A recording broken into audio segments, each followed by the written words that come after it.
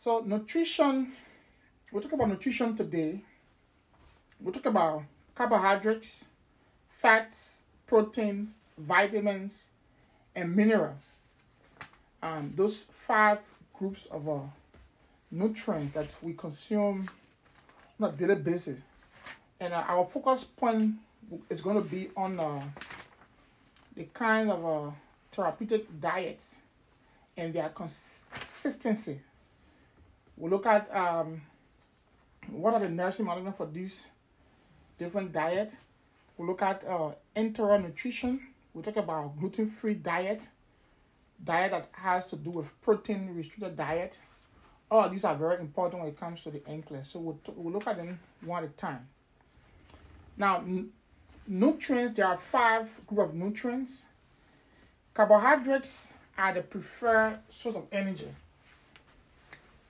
The first one is carbohydrates. And carbohydrates are the preferred source of energy. Now, they use the word prefer because other food group could be source of energy, or there could be different. There are different sources of energy, but carbohydrate is the most preferred source of energy we get from food. That's where you have the sugar, the starches, you have like cellulose and other things, everything in there. Now, carbohydrate promotes normal fat metabolism. It spares protein, and it also helps the body to enhance enhances lower GI function. Now, carbohydrates, major source of carbohydrate could be from milk. You can get it from whole grains, fruits, vegetables, and other things. You get carbohydrate from there, like apple. Apple holds 15 grams of sugar. One apple has about 15 grams of sugar in one apple. So if you eat an apple contains carbohydrate. It contains sugar. Sugar is carbohydrate. They have different categories of sugar. They have monosaccharide, polysaccharide, and they have different kind of sugar. So it contains sugar. Now, then you have fat. Fat is also a source. Fat provides a source and a store form of energy. Now, fats in itself also provide energy. That's what I said. Carbohydrate is the most preferred source. So fat also provides energy, but it provides store energy for the body. So because when we do not take in carbohydrates, the body tends to our fat storages to get energy from those storages, break those storages down and use by the cells, and the cells can work for us through provision of energy to those cells. That's what happens with fat. Fat is also important because fats protect internal organs. So you have fat surroundings, like the heart, right? The heart has fat. It has a very good fat, which we call the HDL. So in a sense, these fats and other things, they are found somewhere in the body that protects internal organ. That's the main function of fat. And fat also enhances vitamins absorption. Okay, for the fat-soluble vitamins, we should have at least fat provides 9 kilo per gram. That's what fat provides for us. The amount of fat, the amount of energy fat provides for us. Inadequate intake of this fatty acid leads to clinical symptoms. It could be like cold, skin lesion, and increased rates of infection. If we do not take in the amount of fats we need, we're going to have cold intolerance. And in cold intolerance, that is wherein your body cannot provide, warmth, because we get heat from fats. So when the body has too much fat, you always feel warm. If the body has lesser fat, you always feel cold. So someone who is obese will always feel warm compared to someone who is very skinny.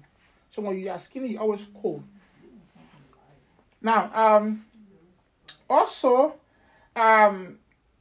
inadequate use of fat can lead to amenorrhea in women. It can lead to increased rates of infection.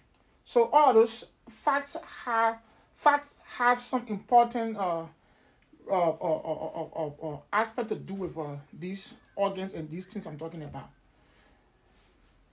So, and again, despite fats is needed for our body, we cannot consume it in high amount.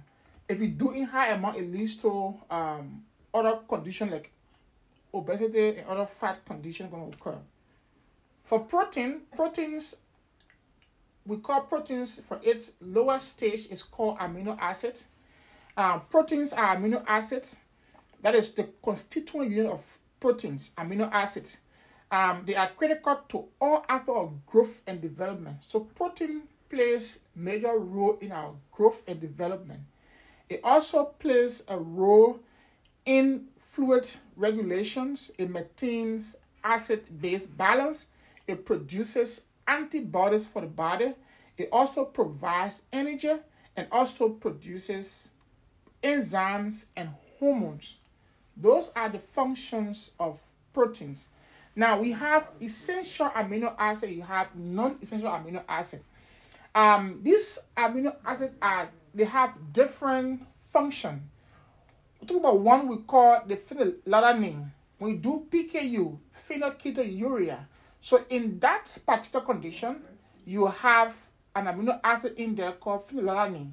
The one for growth tissue, bone growth, like arginine, histamine, histamine. Those are all different kind of amino acids that the body needs to grow, which is not really important for our today's class. Just going through them so you can have an idea on them. Then you have the vitamins. The vitamins facilitate metabolism of proteins, fats, carbohydrates, and they can also act as catalysts for metabolic function. So without vitamins, our body cannot work well because the body needs vitamins to metabolize these these other three group of nutrients: carbohydrates, proteins, and fats. They are broken down, they are utilized by the body through the help of those vitamins. And that's why when you have a vitamin deficiency, your body goes into that state, into that state wherein it's going to show some other sorts of symptoms. That's the function of vitamins. Vitamins promote life and growth process. It also regulates other body functions. Like you have the fat-soluble vitamins. They are the vitamin A, D, E, K. Vitamin A, vitamin D, vitamin K. They are called fat-soluble vitamin A, D, E, K. These vitamins are fat solubles. So they are, meaning they can be dissolved, they can be absorbed in fat. So they are fat soluble. So the other one you have the B complex vitamins, vitamin K, vitamin E, vitamin C. Those ones are water soluble vitamins. Now, then we have the minerals. The minerals are also components of our hormones, our cells, our tissues, and our bones. So you have the bone minerals. The mineral that contains in the bones, in the tissues, in the cells, in the hormones are all coming from mineral group of nutrients. Now, these minerals act as catalysts.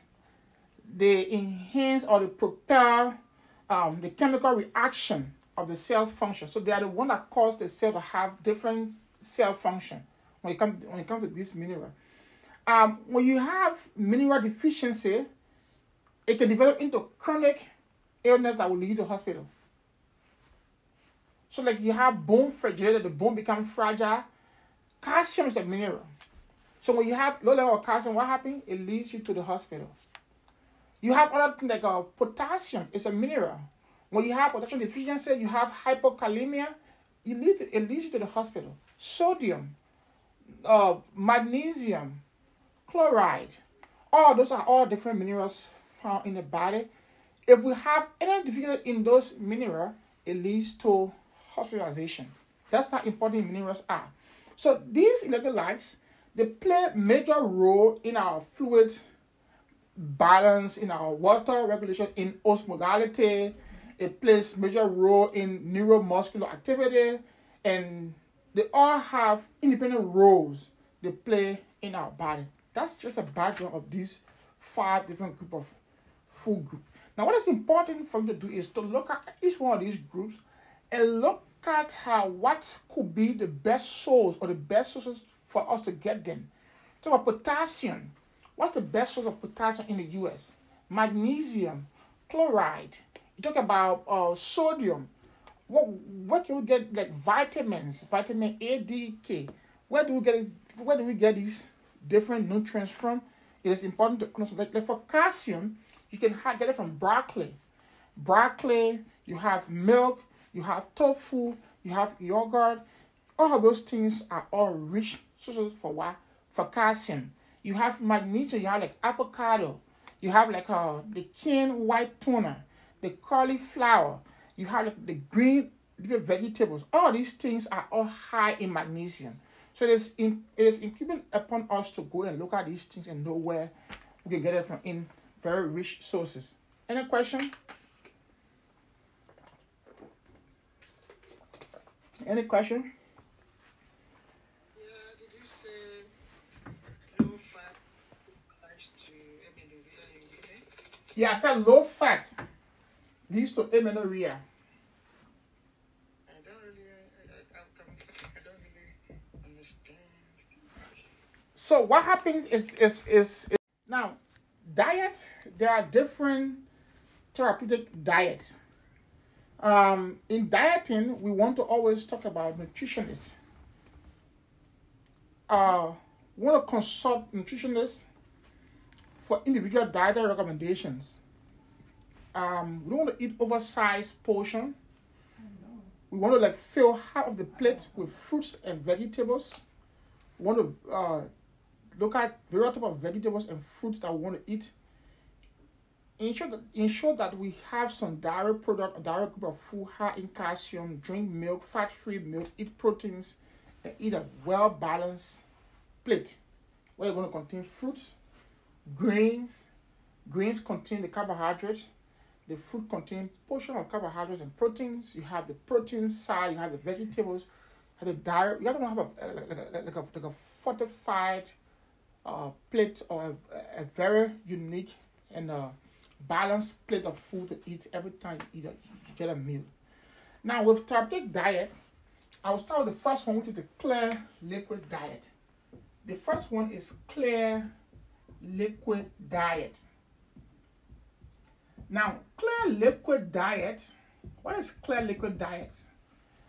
Clear liquid diets talk about diet that provide liquid or fluids and some electrolytes to prevent dehydration.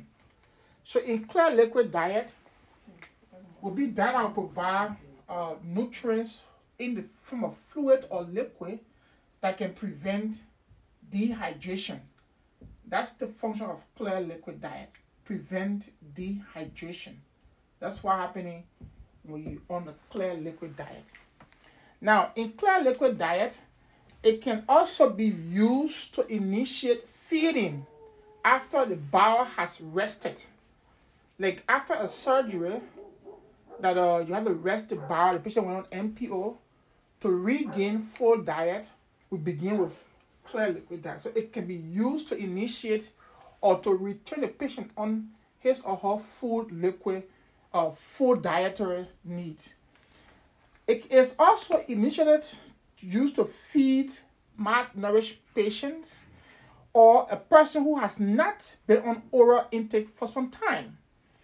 During the civil crisis in Liberia, individuals who were starved across the land for a long period of time, when the United Nations started bringing in food or ration for various counties in Liberia, people who did not eat for more than a whole year, 2 years, when the first time they ate food, majority of them lost their lives. Now, people did not understand how it happened, but this is what happened. If the GI tract has not been introduced to solid food for a long period of time, you cannot reintroduce solid food to the GI tract abruptly. It must be done with stages. So we start with liquid diet. Clear liquid, go to food liquid, and we'll go on and on until we reach to regular diet. So unfortunately for those individuals who were caught in that situation, they did not understand the science of nutrition. So they went back, like it been like 2 years. You've not eaten rice. You're not eating anything like soup kind. You've been drinking water and just eating leaves in the bush. Then when they came to town, they had this rice, they had this brown beans in the bag.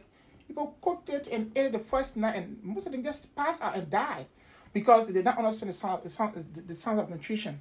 So this is what happened. So we use a clear liquid diet to return individuals who has not taken in solid food for a long period of time. It is the initial diet we use to introduce the solid foods. We also use the clear liquid diet as a bio prep for surgery or other tests.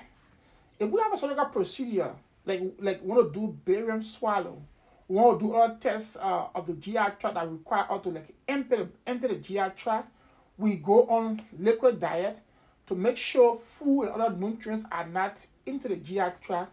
Then before we can start the procedure. We can also use the procedure for a patient who is post op and the client who has fever, vomiting, or diarrhea. When you have a very strong vomiting, you have a very severe vomiting case, you want to have anything in the mouth. Like in the case of hyperemesis gravidarum, patient is like vomiting profusely, severely, and they have lost up to 5% of the body weight due to fluid imbalance. These individuals cannot be introduced with food, solid food, or any kind of food because they're going to still irritate or stimulate the GI tract. They're going to have more vomiting occurring. So we put it on NPO and just give them clear liquid fluid until they can be like accommodate food going into the GI tract. For this diet, we want to make sure they are deficient. There is not a deficiency in energy. Now, most of the clear liquid diet, they do not have enough energy source, but some of them can have a little bit of energy source that we can rely on. So that's one of the disadvantages for clear liquid. They are deficient on energy source. They are easily digested and they can be absorbed. That's why I want to give to patients who are having who are weak, patients who are having some problem. They have minimum residue and that is left in the GI tract. So if they drink clear liquid diet, they do not have enough nutrients or residue remaining in the GI tract that must be evacuated. So that's why when they are going for bowel surgery, bowel procedure, we want to give them clear liquid diet so that they cannot have more remaining in their stomach or in the GI tract. We also they can be intended for short-term use. They are also transparent to light, and they are liquid at body temperature and are considered clear liquids, such as you have water. Water is clear liquid diet.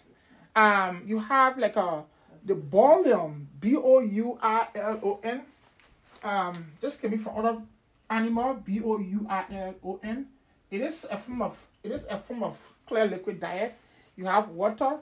You have the broth, clear broth. Now they reckon but clear broth is regarded as a clear liquid diet.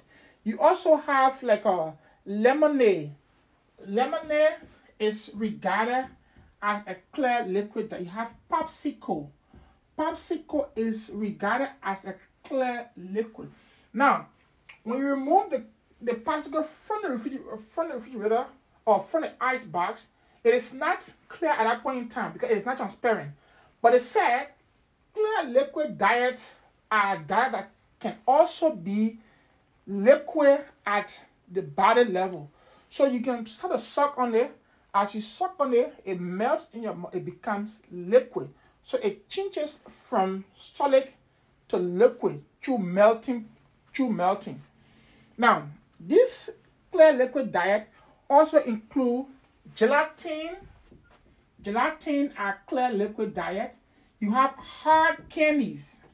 Hard candies are also clear liquid because the candies might not be transparent when it is in its actual form is solid.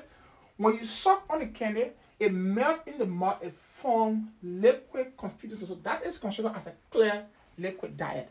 You also talk about like you have a regular coffee. Now, if the coffee contains caffeine, it is not considered a clear liquid. So the one that is decaffeinated, the decaf, is considered as a clear liquid diet. Now,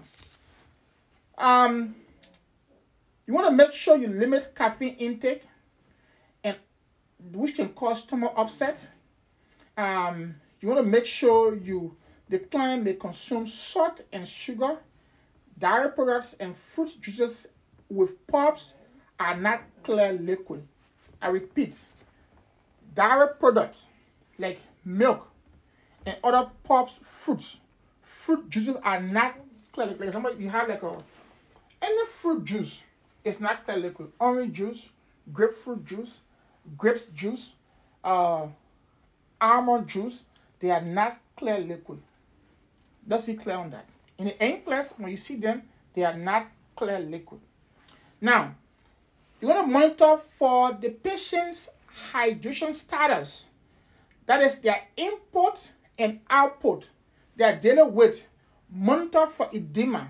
These are all signs and symptoms for either weight gain or weight loss related to fluid imbalance. Any question on clear liquid diet?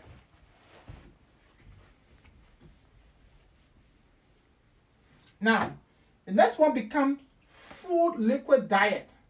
Full liquid diet. Now, full liquid diet may be used as a transition after surgery. When we move from clear liquid, the next stage is full liquid. So after surgery, the first day we do clear liquid diet. After the second day, we move to full liquid diet. This can be used. Now, this full liquid diet, they are also deficient of energy. They might contain small nutrients, but they also lack nutrients and calories. This diet include opaque liquid, and those are liquid at body temperature.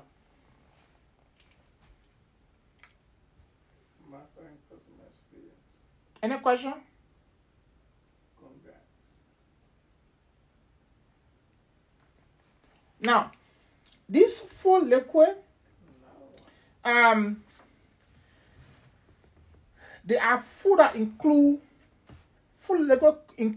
all clear liquid and items such as plain ice cream, sherbet, breakfast drinks, milks, puddings, custards, soups that are strained, refined cooked cereal, fruit juices, strained vegetable juices are all called full liquid.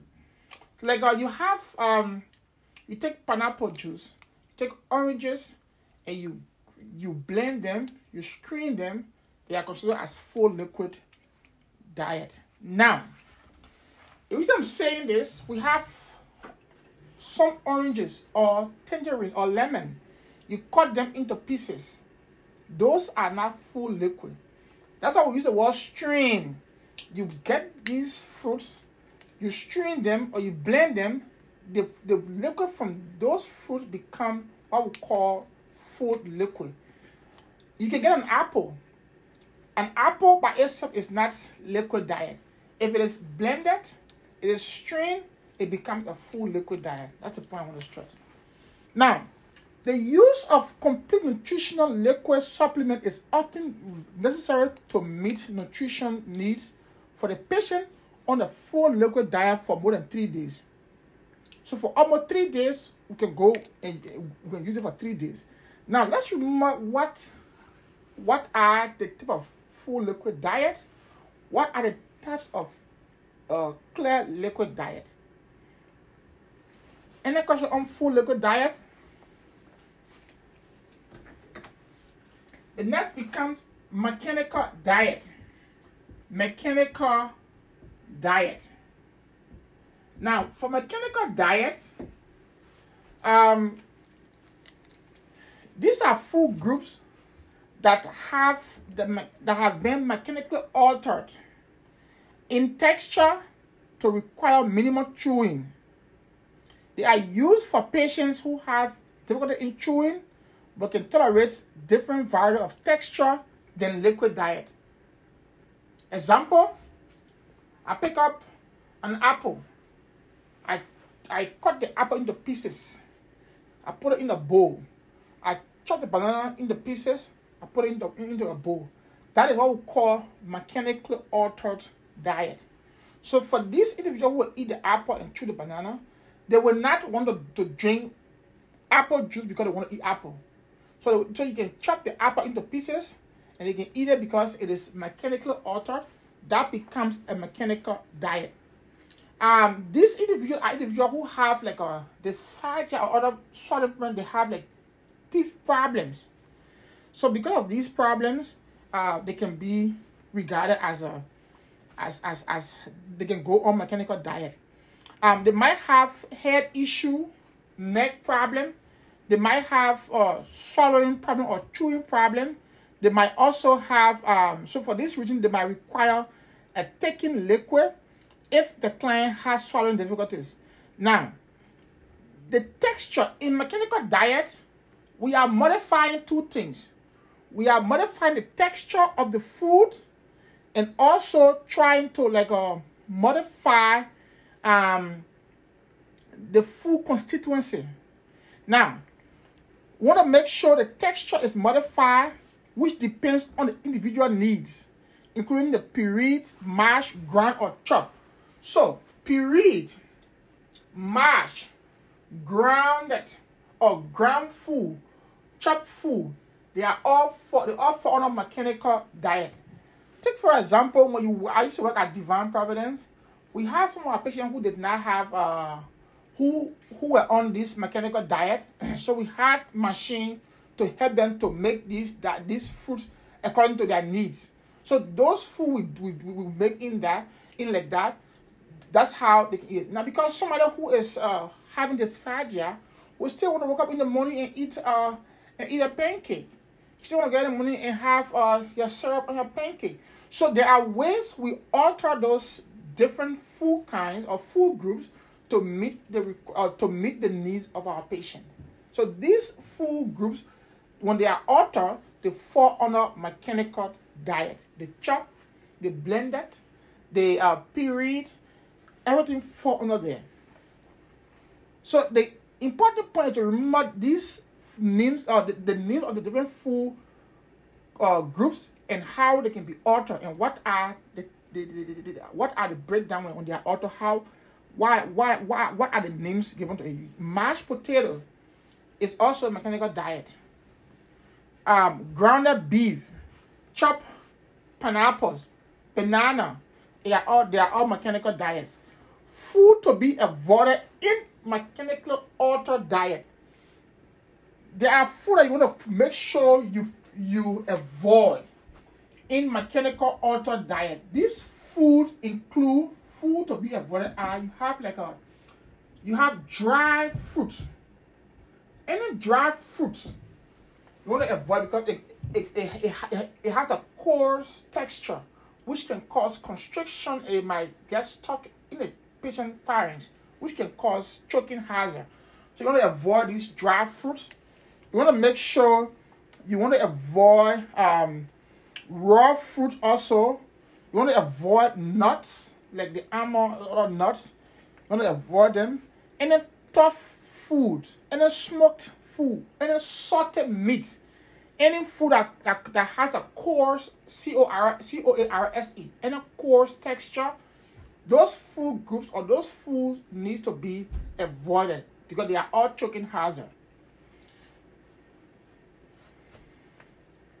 Any question on this food? Then we move over to soft diet. Soft diet. For the soft diet I use for people who have difficulty chewing. They cannot chew well. So these soft diets, patients who have ulceration, in the mouth, they have gum sore, mouth sore, they have GI sore, or they have oral surgery, they have broken jaw, they cannot chew, they have like dysphagia, they have plastic surgery of the hair or the neck. For these patients, they cannot chew, so they will take soft diet. Now, you want to make sure their mouth sore should be served food at a colder temperature. You cannot give them hot food. You want to make sure they have clients who have these problems.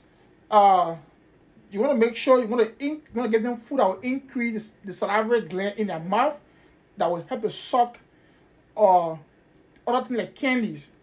You want to encourage them to eat a variety of foods, provide fluid for them when they are eating between meals to help them to swallow. Just drink fluid through a straw, which might be easier for them than cup or glass. So a straw could be used for them, and it could serve them better compared to a glass or a cup to drink from. All of their foods, what we use on them to cook, like those different kind of seasonings, for them, they need to be very soft and they need to be very low, because we cannot give them spicy food. It's going to irritate the wounds or the sore. Food contains nuts, seeds, or that can trap in their mouth or in their throat or in the pharynx. Those food can cause them discomfort. Those foods need to be avoided when they are going through this, like raw food, raw vegetable, fried food, whole grain should be avoided when you have these problems. Any question? I will leave you with the other ones. You can look up the low fiber diet, look up on the high fiber diet, and look up on cardiac diet. Excuse me. Look up on carbohydrate consistent diet, fat restricted diet. Look up on high calorie, high protein diet. Look up on sodium restricted diets, and look up on protein restricted diet. Now, it is important to look up on these things because every diet constituency has different regulations, different indications, and different nursing management. And in the NCLEX, these are things that are going to come in NCLEX in fundamental. And they are very important because just imagine how many group homes do you have in your area? How many nursing homes you have? How many hospitals do you have? Now, healthcare is a big thing. And patients who are fed mistakenly with the wrong food, it leads to lawsuit. So it is important that we know the different food constituency for the NCLEX and for our own nursing life. Now, let's look at one more. Then we leave from this food and I'll go to enteral nutrition. Now, let's look at gluten-free diet. Gluten-free diet.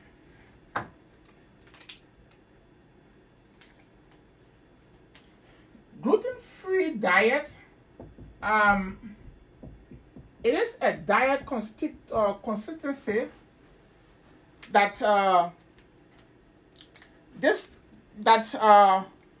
you want to make sure the food you give to the patient should not contain gluten. It should be free of gluten, because individuals who are gluten-free, when they consume gluten diet, it's going to cause a condition that will cause like a little tiny holes, or we call fenestration, on the intestines. With time, it builds up and it leads to a serious problem. Now,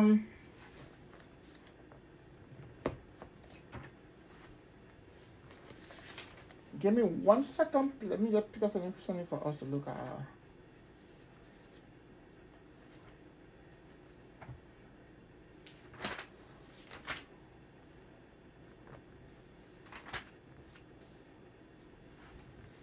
Individuals who have celiac disease are the ones that should go on gluten-free diet. That's why I can put on. So when individuals have celiac disease, C-E-L-I-A-C, celiac disease, they need to be gluten-free. For this condition, is also known as the celiac sprue. They are gluten intolerant. That is, they cannot consume certain proteins, which include wheat, barley, rye, oats food. That is what we call the wheat. So they cannot consume wheat, WHEAT, RYE, rye. You have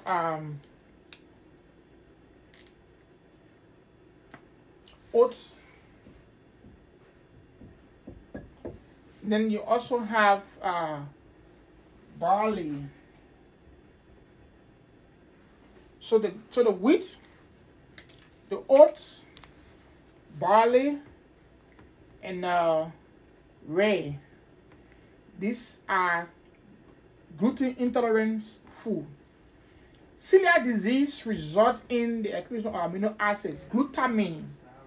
So glutamine is one of those amino acid, glutamine. So glutamine, it is an amino acid that contains in these food groups that we consume that builds up and cause celiac disease. So for these individuals, celiac disease results in the accumulation of amino acid glutamine, which can become toxic to the intestine and cause intestinal mucosa fenestration, those smaller holes on the intestines. The intestinal villus atrophy occur, which can affect the absorption of ingested nutrients. The symptoms are most commonly seen between age 1 up to age 5. There is usually an internal, like an interval between 3 to 6 months. When the patient start to eat gluten diet, it takes 3 to 6 months for us to start to diagnose the condition. 3 to 6 months when they are on gluten diet, that's when this is the time period we'll begin to know the signs and symptoms of this condition. So it is important that when they are on gluten-free, or to restrict them from food that will begin to have gluten into their system or glutamic acid into their system, because they can develop some malignant lymphoma of the small intestines that can metastasize to other part of the body that can cause serious complications. That's why we want to make sure we do this. On our assessment, they will have a diarrhea if they are on gluten diet. If they are gluten-free and they're on gluten diet, they're going to have diarrhea. They're going to have steatorrhea. They're going to have anorexia. They're going to have abdominal pains and distension. Most of the time, the kids who have this celiac disease, they always have big abdomen because they cannot abide by being gluten-free. So nowadays, you see most of the markets, most of the grocery store will carry gluten-free materials. So it can cause distension of the abdomen, it can cause vomiting, anemia, irritability. Now, there is a complication with the kids who are gluten-free and still consuming gluten food. So there is a complication we call the celiac crisis. So they can have a celiac crisis, which can be a complication when they are on gluten diet. In the celiac crisis, this individual will have they start to fast, they will have infection, and they will have ingestion of gluten. This can cause profuse watery stool. So they will have profuse watery stool when they have the celiac crisis, which can lead to dehydration and will cause electrolyte imbalances. So they will have severe diarrhea, which will lead to dehydration, and then they're going to have severe acidosis. They will have severe acid building up. So that's what happened here. So when that happens, they're going to have these symptoms occurring. Now, it is important that when a patient has this condition, You want to make sure you stick to a gluten-free diet, a gluten-free environment. You want to make sure you substitute corn, rice as grain sources. You want to make sure you ensure the parents and the child about their lifelong gluten-free lifestyle. You want to make sure wheat, rye, oats, and barley are completely out of their diet. You want to administer minerals and vitamin supplements because these things can help the wife metabolize these food groups to also save the patient. Like folic acid, fat-soluble vitamins. You want to teach the child and the parents about gluten-free diet and how they can read some other materials to help them minimize gluten in their food.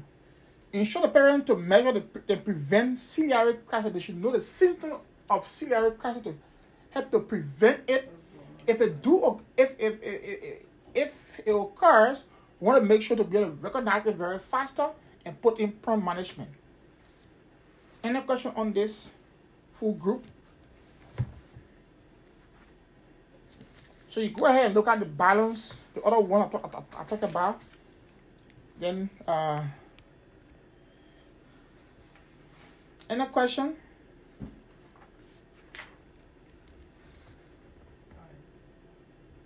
Then we have enteral feeding. What is enteral? Can someone tell me what is enteral feeding? Enteral feeding. What is enteral feeding?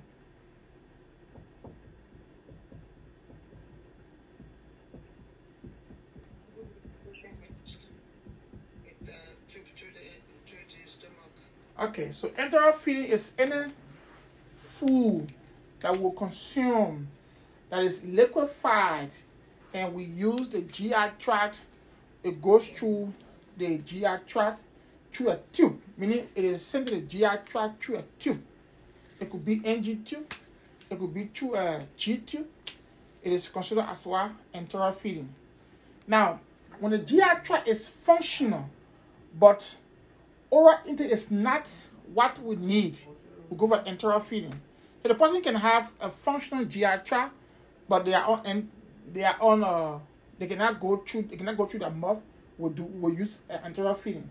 It can be used when a patient has dysphagia. They cannot swallow, but the GI tract is good. They have like a esophageal strictures. So we can use a tube to help them to introduce feeding to the GI tract. These individuals with lactose intolerance need to be placed on lactose-free formula. So if they're on osmolyte, if the osmolyte is what they are and they're lactose-free or they're lactose intolerance, we want to put it on lactose-free nutrition that can help them a lot. You want to go ahead and look at the pescatarian diet, the flexitarian diet, the semi-vegetarian diet, the vegan diet, the raw vegan or raw food diet, and the macrobiotic diet. These are different dietary preparations that we need to have an idea on how, why, and the nourishment for these conditions. Any question? Parenteral nutrition is described as nutrients that we introduce to the body through the veins. That's parenteral nutrition. So when we introduce nutrition to the body through our veins, it's regarded as parenteral nutrition. Now, there are important information that we want to understand about parenteral nutrition. One of the information is it's the same as TPN, which we call total parenteral nutrition. It's the same. Parenteral nutrition supplies the body with carbohydrates in the form of dextrose. So when you hear dextrose, it's carbohydrate. Because the carbohydrate is sugar, and dextrose It's also a liquid form of sugar. So when you hear dextrose, it's the same as carbohydrates. So if you need direct carbohydrate that you cannot eat through your mouth, we give you dextrose to help keep you up, the same as you eat other food physically through your mouth. We can also administer fats through other emulsified forms that the body might need. We can also administer proteins in the form of amino acids for the body. We can also administer vitamins to the body through parental nutrition. We can also administer minerals. We can also administer electrolytes and water through parenteral nutrition. So everything we can use through enteral nutrition or through the mouth can be introduced to the body through the parenteral route in any means. Now, for parental nutrition, one of the advantages is it prevents subcutaneous fats formation. Because remember we said we can have fats introduced to the body through parental nutrition, but it is an emulsified form of fat. So we have to emulsify the fats so that the body can be able to take it through parental nutrition. So when you own parental nutrition, it decreases fats to build up in the body because the fat are already emulsified before it goes to the body. And the muscle protein from being catabolized by the body for energy. Now, if there is a severe dysfunction or non-functional GI tracts that you cannot get food through your mouth, we go for parental nutrition. That's one. When a patient has multiple GI surgeries, multiple GI trauma, severe intolerance that they cannot have anything through the mouth or through the GI tract, we go for parental nutrition. It can also occur when the patient has some bowel procedures that require us to wait until the bowel gets healed. With that, we can do parental nutrition. So, individuals who have severe nutritional deficits, like in the case of HIV and AIDS, in the case of burn, in the case of cancer condition, in the case of chemotherapy, these individuals or malnutrition, they can also benefit from parental nutrition. Parental nutrition is also a form of nutrition. It is used when there is no other nutritional alternative. Other form of nutrition, such as oral or through the GI tubes, if those means are all depleted, we don't have any means to introduce food through those means, then we'll go to PN. So PN is the last means through which we use to give our patient food. Now, we have the central vein. Let's talk about that. The central vein. We have the central vein. The central vein is one of the means we use to introduce parental nutrition. When we require a larger amount of carbohydrates, any carbohydrate that contains more than 10% glucose will use central line. Any carbohydrate group that is more than 10% glucose will use the central lines to administer it. Because meaning it is kind of a hypertonic. So we cannot use the other peripheral veins to administer. We'll use the central line to administer it. Now, the subclavian vein or the internal jugular vein is the incision point for central line access. It is used for short-term intervention, less than 4 weeks. These are important NCLEX tips. For central line, we could use the jugular vein or the subclavian veins or jugular vein to introduce any fluid above 10% glucose that contains more than 10% glucose. And this fluid or this route is for short term. Short term means it's less than 4 weeks. So less than 4 weeks of nutrition. With PM, we'll use the central line. We might either use, there are two ways. We might either use the subclavian, or we can use the jugular vein. The jugular vein.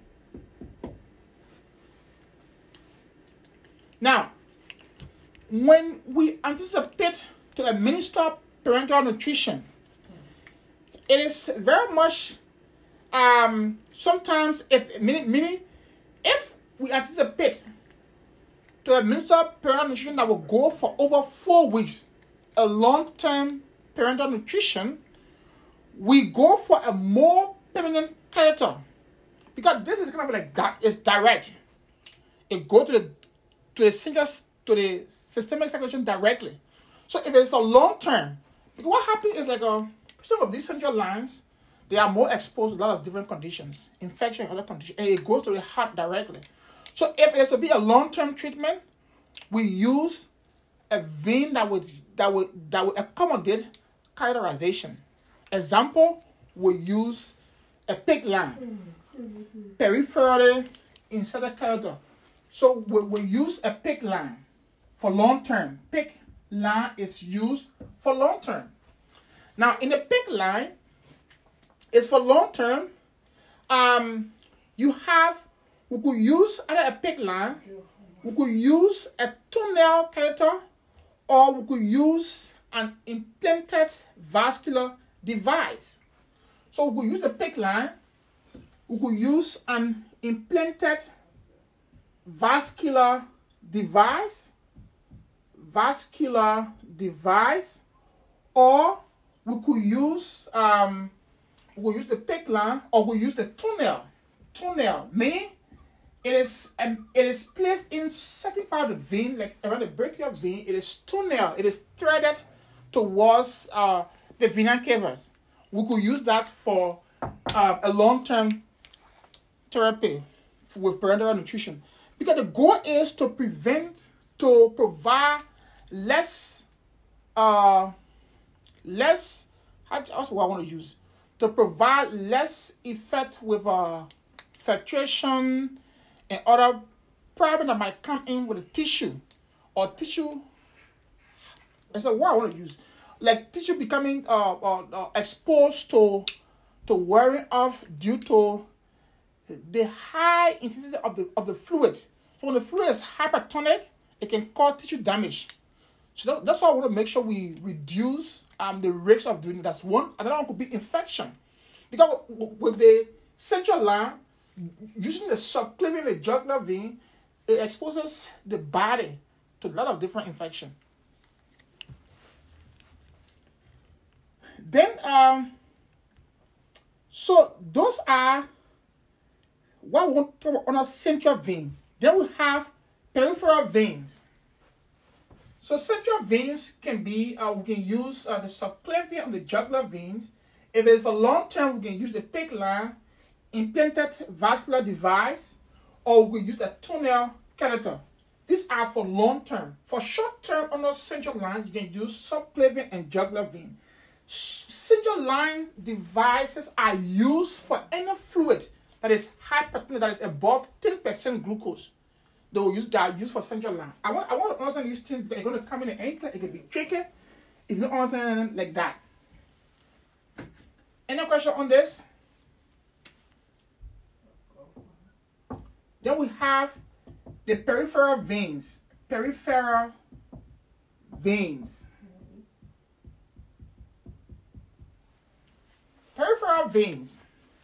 Now the peripheral veins can be administered through a peripheral veins. We can use peripheral veins to administer parenteral nutrition in the arms or in the traditional intravenous catheter, or through a midline catheter, which is placed in the upper arm vein, such as the brachial or the cephalic vein, and then the tips ending below the level of the axillary line.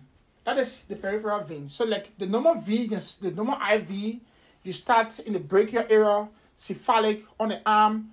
It starts from the shoulder coming down. You can start anywhere around there. You can also provide the same access point you want to access. For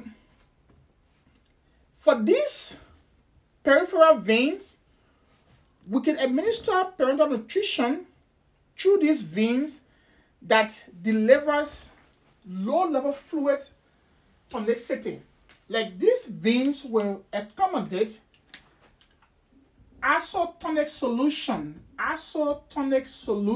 Now, you should go ahead and look in your book and list for yourself which fluid will be under hypertonic that can be administered in the central line. That is in the subclavian. That is in the jugular vein. That is, it could be also in the PIC line. It could be also in the tunnel line, or it could be in the implanted vascular device. So all these ones under here, they fall under hypertonic solution. Solution above 10% glucose are considered hypertonic. They are very strong. They are highly concentrated, and they cannot go in smaller veins. They go in these veins. Now, then for the peripheral veins, the veins on the arm and other normal or other traditional veins we use to start IV to take blood specimen. These veins are smaller veins. These veins can use fluid that are isotonic fluid, or we can also use very mild hypertonic solution. Very mild hypertonic solution in these veins.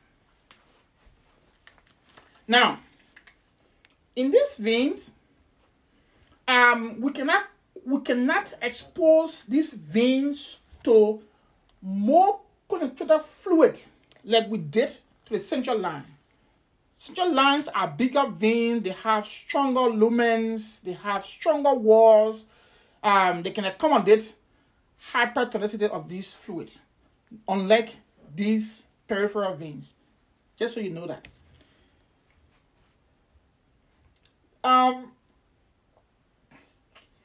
When we administer this high fluid concentration in the peripheral veins, they can cause phlebitis. They can cause sclerosis. They can cause swelling. So we must monitor for these complications if we administer this fluid. Any question? Any question? So you want to go ahead and look at those things, and look at the variable fluid and their different constituencies. I mean, like, look up in your notebook or look around Google. Look for hypertonic solutions, and the condition in which we can administer them. Look for hypotonic solution and the conditions that require them to be administered. And look for isotonic solutions and the conditions that require us to administer them in. Those are things you want to know for the anklet. You want to know listen to your fingertip for the anklet.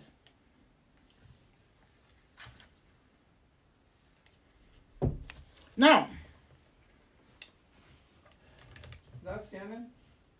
we have different forms of Who's talking over there? administration of this fluid. What's up, girl? This fluid,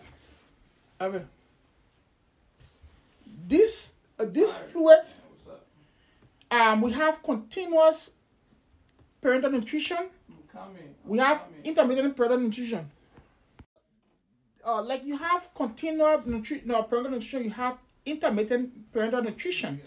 in general, the continual ones are infused continually over a period of 24 hours. So when one bag is finished, we hang another one until 24-hour period is over. Now the intermittent ones can be infused over 12 hours at night.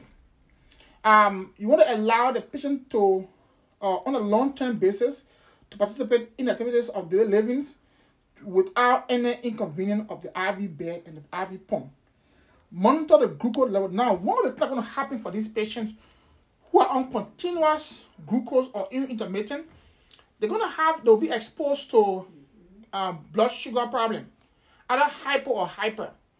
So that's why we cannot just remove them abruptly from on these PNs and put them on other food, because the cells are used to having a particular amount of nutrition or nutrients or sugar being introduced to them on a regular basis.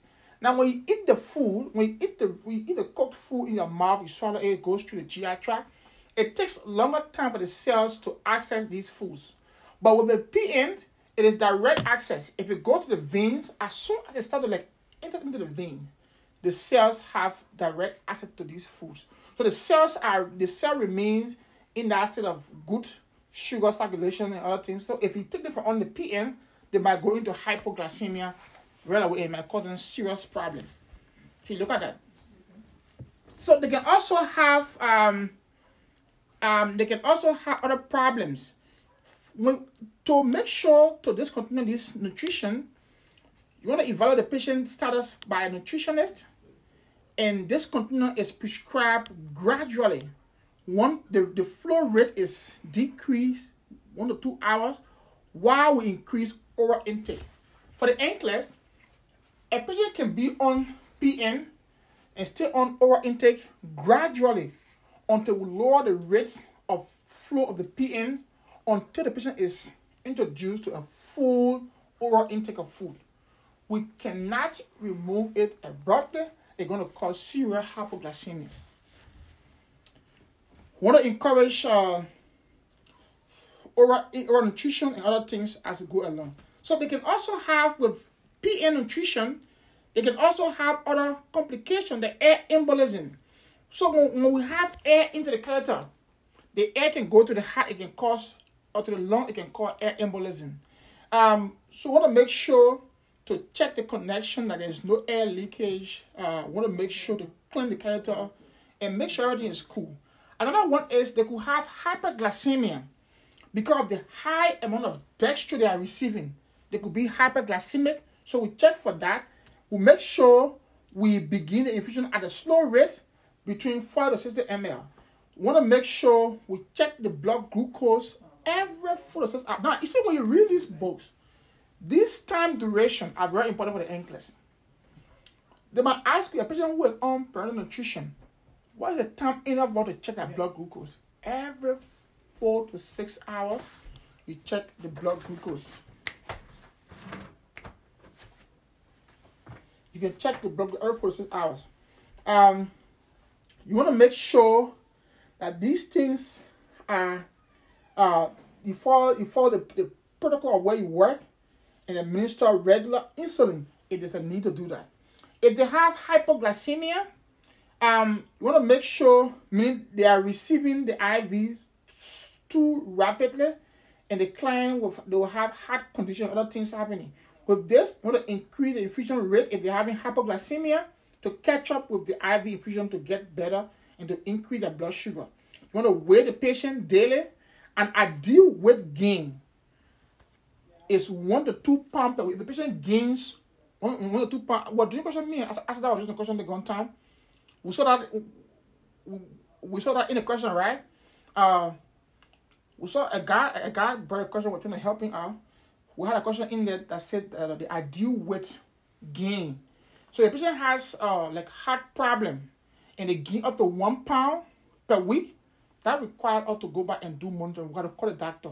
Any pound between 1 to 2 gain in a week period is not normal weight. So we have to check with the HCP. So they can also have, that is for hypervolemia. That is under weight gain. And then for hypoglycemia, you want to make sure you do not abruptly discontinue the fluid. Look at the blood glucose level and make sure it is done properly to prevent hypoglycemia. They might also be exposed to infection because of the prolonged use of those equipments, which might expose their system to infection. So you want to use straight aseptic technique to administer this fluid to reduce bacterial growth when you are using this fluid.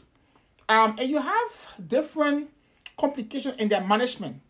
You have the causes, the symptoms, the intervention. Take, for example, like air embolism. In air embolism, it could be caused from opening and closing the catheter. The air enters into the IV tube and stays in there. When the fluid starts to go, it dislodges and goes towards the lungs, which can cause air embolism. They will have this chest pain. They will have the feeling of apprehension. They're going to have dyspnea. They will have hypotension. They will have loud troning sound in the heart. They will have rapid and weak pulse. They will have respiratory distress. These are cardinal signs for air embolism. So when that happens, what can we do? We want to clean the catheter. You clean the catheter, you place the patient in the left side lying position or left lateral position, and you make sure the head is lower than the feet. Meaning, you put it in a reverse transdental position. The head is lower than the feet. That is, the patient has air embolism. You put the head downward, the feet goes up, which is a reverse transdental position. Then the next thing is you want to administer O2. So these are the management for this condition in your book. There are also preventive measures. You make sure all the catheter points are all well connected. There is no leakage. There is no hole to seek air to go in. You want to make sure you do everything that you need to know about this complication. They are all in your book. For hyperglycemia, you'll see it in the Sanders. You'll see it in the ATR. You will see hypervolemia in the Sanders, in the ATR. You'll see hypoglycemia in both books. You'll see infection in both materials.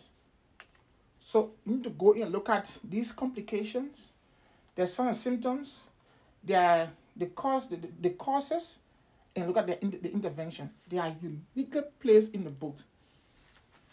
Any question? Any question?